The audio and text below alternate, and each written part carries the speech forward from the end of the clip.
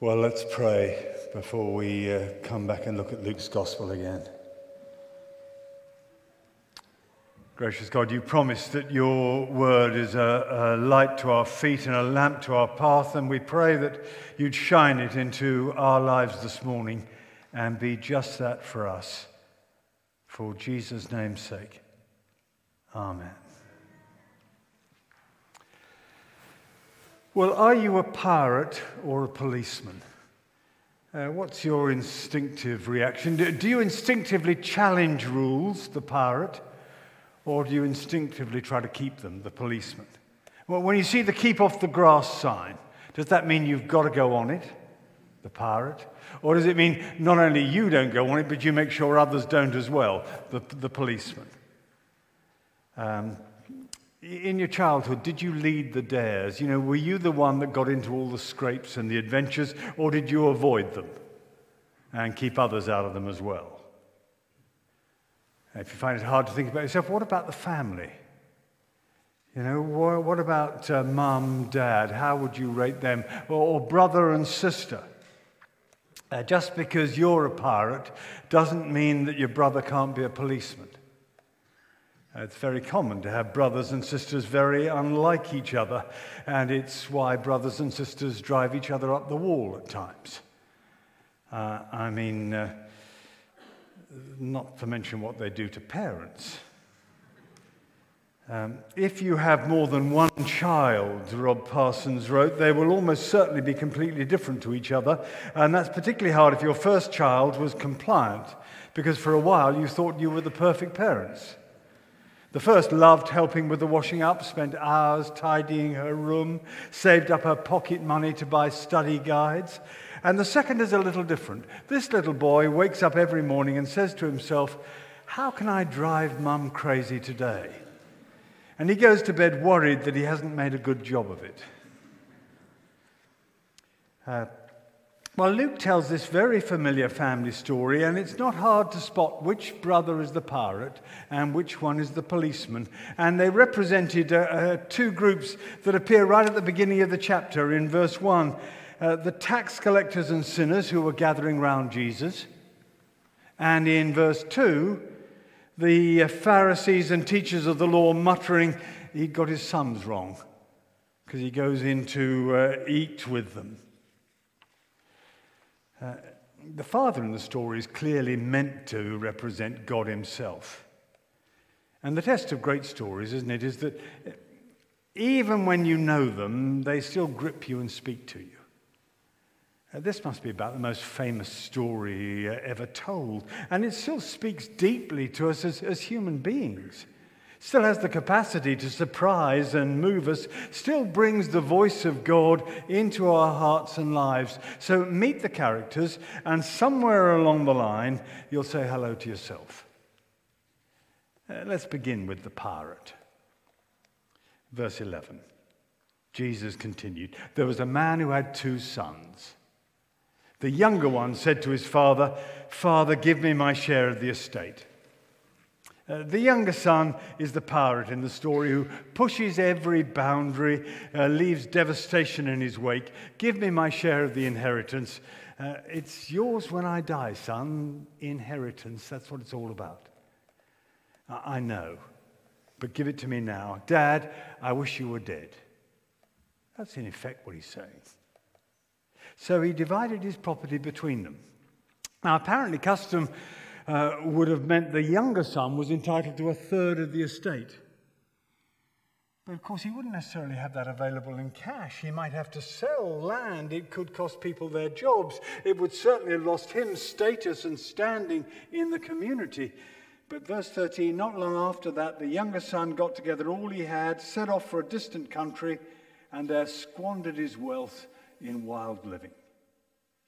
Here's the obvious prodigal, spending recklessly till he got nothing left. And after he'd spent everything, verse 14, there was a severe famine in the whole country, and he began to be in need. So he went and hired himself out to a citizen of that country who sent him to his field to feed pigs. A Jew feeding pigs.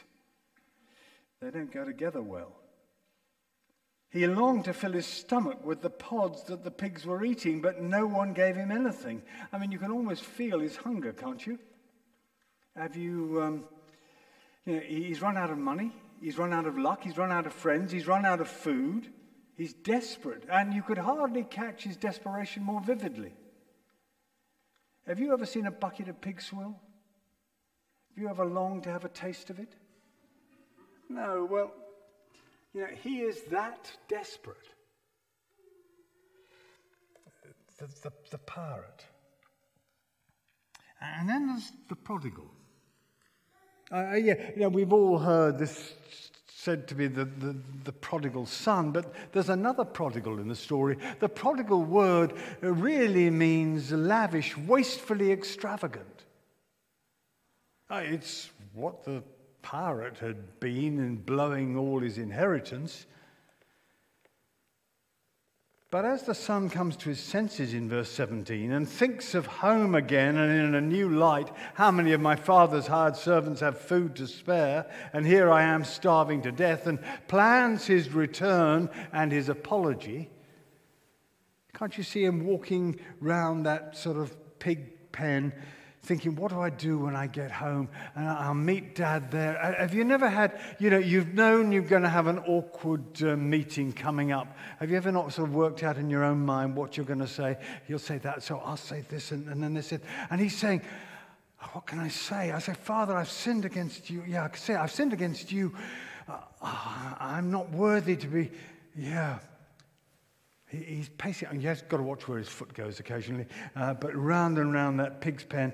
And the spotlight turns to another figure as he comes home. Verse 20. So he got up and went to his father. But while he was still a long way off, his father saw him. How? Well, because he was looking.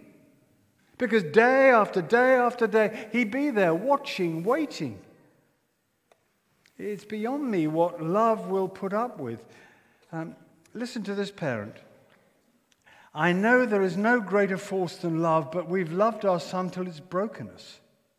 We've bailed him out of police cells, had drug dealers call at our home and threaten us. He's stolen from us, abused us, brought us close to the edge of insanity. Sometimes we feel so guilty because we feel it would have been better if he died.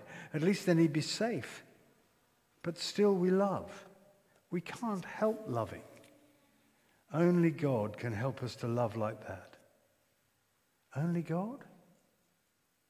Well, only this Father, God. See, watch him move. Verse 20. While he was still a long way off, his father saw him and was filled with compassion for him, and he ran to his son. This isn't a culture where fathers forget their dignity and run in public. Certainly not to greet shamed rebel sons, shipwrecked pirates. He threw his arms round him and kissed him.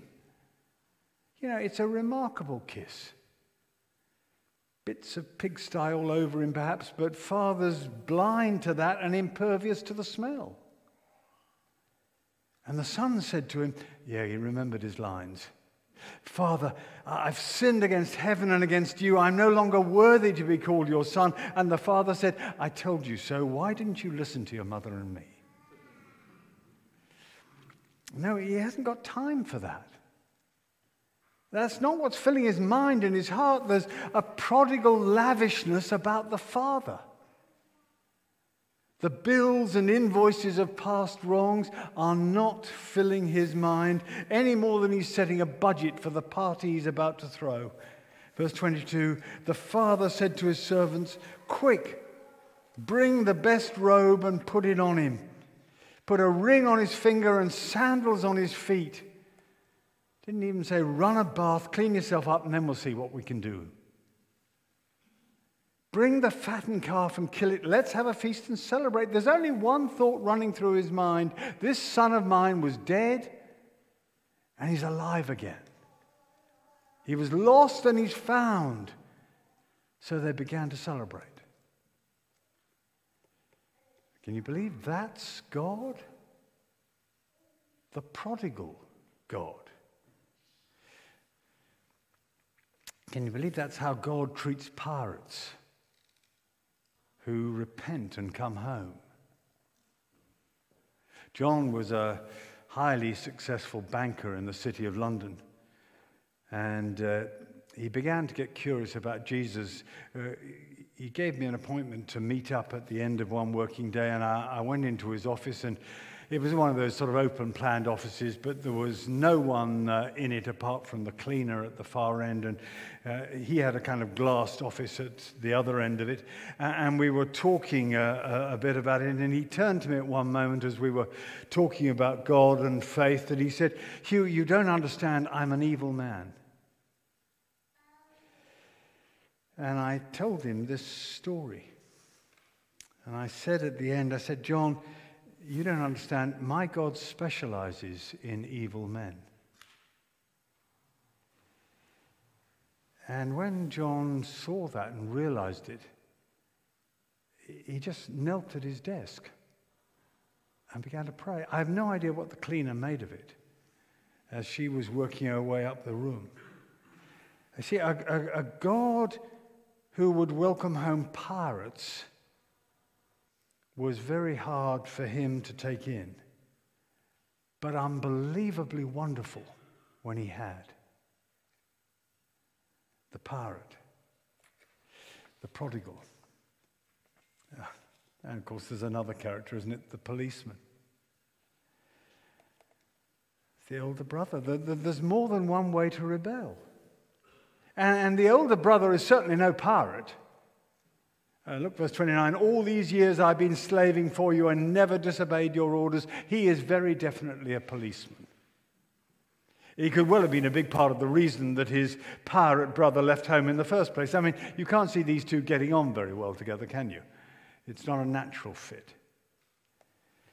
Behind the front, the conforming image of dutiful service, though, lies another rebel, classically holding it all in, his sense of grievance and resentment until it all bursts out, and for him, the party is the final straw. Somebody once said, our churches are filled with nice, kind, loving people who've never known the despair of guilt or the breathless wonder of forgiveness. Well, the older brother's one of them. And the answer is not for him to go wild so he can feel guilty, just to see himself as he really is.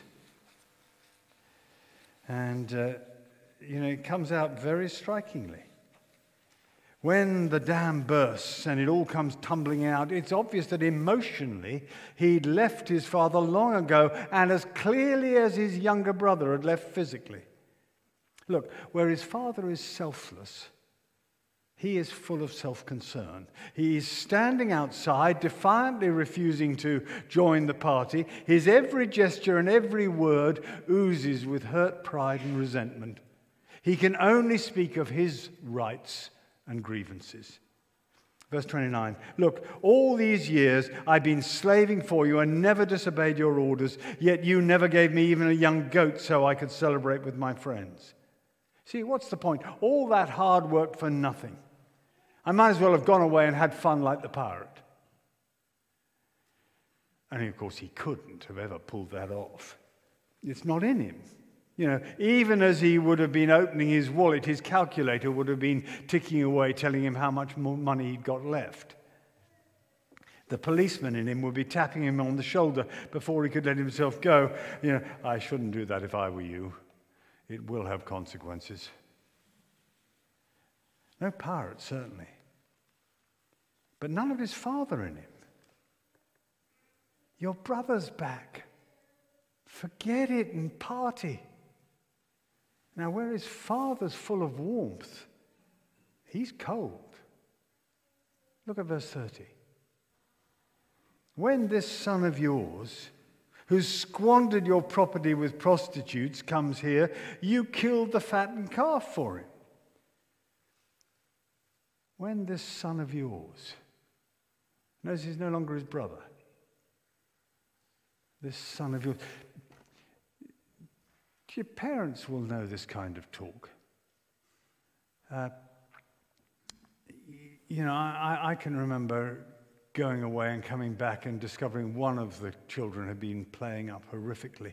And, you know, I'd be greeted at the door with the news of, do you know what your daughter's got up to? And suddenly it's just my daughter. Now, on the other hand, when they've been brilliant, you know, it becomes, our son has just done this. And when this son of yours, who's squandered your property with prostitutes, by the way, there's nothing that says that is how he spent his money. I mean, this is just one brother, sort of spinning the story against the other. You killed the fattened calf for him. You can almost feel the venom in each word, squandered, prostitutes, him. And he can't name him, he can't even own him. This son of yours is as near as he'll allow to thinking of the pirate as family. What was going through his mind, do you think, as day after day he saw his father standing at the window, watching and waiting? It certainly wasn't a love that would melt the chill in his heart. Verse 31, my son, the father said. And you realize his prodigal generosity is shown as closely to this son as it was to the other. And again, he's come outside. Verse 28, the older brother became angry and refused to go in, so his father went out and pleaded with him. Remember the culture. Just as with the younger brother, the father will take the stigma of publicly welcoming a rebel, risk the humiliation of public defiance, lose face and publicly plead, and his generosity is equally lavish. My son, the father said, verse 31, you are always with me, and everything I have is yours. If I've got a sneaking sympathy for the older brother and his grievances, they end here. Father's generosity is not leading to injustice. Everything I have is yours. The inheritance is safe. The 2/3 remaining is yours. You are always with me. True, it just never felt like that because the policeman never realized how far he drifted away from his father. He thought fathers were meant to think and feel the way he did. But, verse 32, we had to celebrate and be glad because this brother of yours, notice this son of mine, back in verse 24, yes, but now here, your brother was dead and is alive again. He was lost and is found. But policemen find it hard to get excited when prodigals come home. The pirate, the prodigal, and the policeman. Now, the lesson of this morning's story is not be a pirate, not a policeman. Okay, and it's not be a policeman, not a pirate. It is look to the Father and let his prodigal heart be the family likeness. I want to leave you with a question, which is this: which are you, pirate, policeman, or Christian? It's the kind of story that leaves you curious, really, isn't it? I mean, coming home, was that the easy bit for the younger son? Did he ever last the course?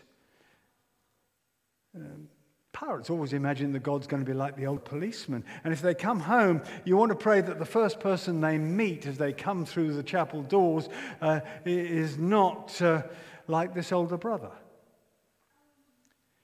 A friend in the church family who'd been something of a pirate in her time was talking to a friend of hers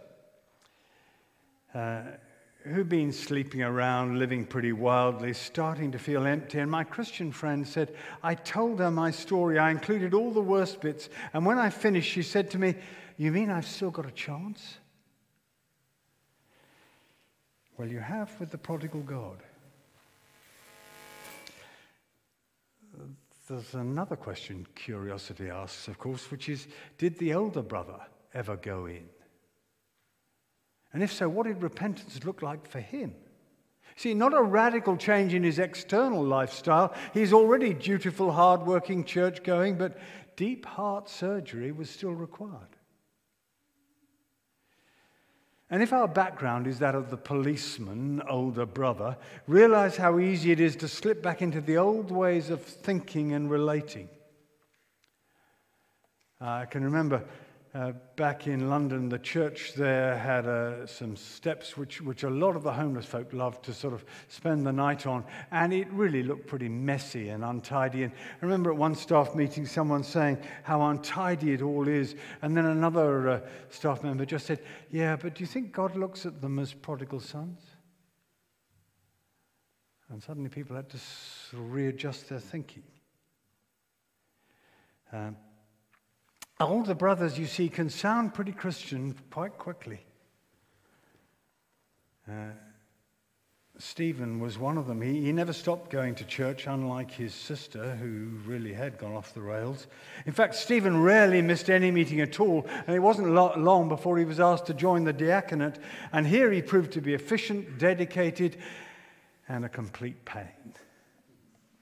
He had strong opinions on how things should be done and often said it's important to have high standards for the sake of the church, and people found it frequently hard to meet those standards, whether it was the worship leader, the youth pastor, the single-parent mum whose kids would sometimes disturb the family service, and when they failed, Stephen told them so. You see, Jesus' teaching, Tim Keller, the American pastor-author, writes, consistently attracted the irreligious while offending the Bible-believing religious people of his day. However, in the main, our churches today don't have this effect. The kind of outsiders Jesus attracted are not attracted to contemporary churches. We tend to draw conservative, button-down, moralistic people. The licentious and liberated, or the broken and marginal, avoid church. And that can only mean one thing. If the preaching of our ministers and the practice of our parishioners don't have the same effect on people that Jesus had, then we must not be declaring the same message that Jesus did. If our churches aren't appealing to younger brothers, they must be more full of older brothers than we'd like to think. It's a challenging thought, isn't it? I remember in Sheffield, a church we were in there, a group of mums whose children had drifted away from the faith met to pray together. They called themselves the Prodigal's Prayer Group. And a 20-something-year-old single girl joined them. She'd been a prodigal herself, and she meets with them to pray and encourage and give some practical insight and advice. The older brother Stephens of this world wouldn't really know how to handle a prodigal's prayer group. But the older brother who bears the family likeness and shares the father's heart, now he's not in the story because he's telling it. Jesus spent his fortune on us. Though he was rich, yet for your sakes he became poor. Left the riches of heaven for a stable. Jesus spent his reputation on us. He came to seek and to save the lost. And they mocked him and wrote him off for it. This man welcomes sinners and eats with them. Jesus spent his self on us. He himself bore our sins in his body on the tree. For Christ died for sins once for all, the righteous for the unrighteous, to bring you to God. See, speaking personally, I look at him and I'm humbled and convicted. I think of friends who've drifted out of my lifestyle orbits. I don't feel I look down my nose on them and I don't care. I just realize how easy busyness and distance allows us to drift away under a wealth of plausible reasons, time, effort, family, why should I, or why shouldn't he or she? I'm a million miles from the Father, watching and waiting, never mind seeking and saving. So you see, I wonder if there's a a phone call someone here needs to make today.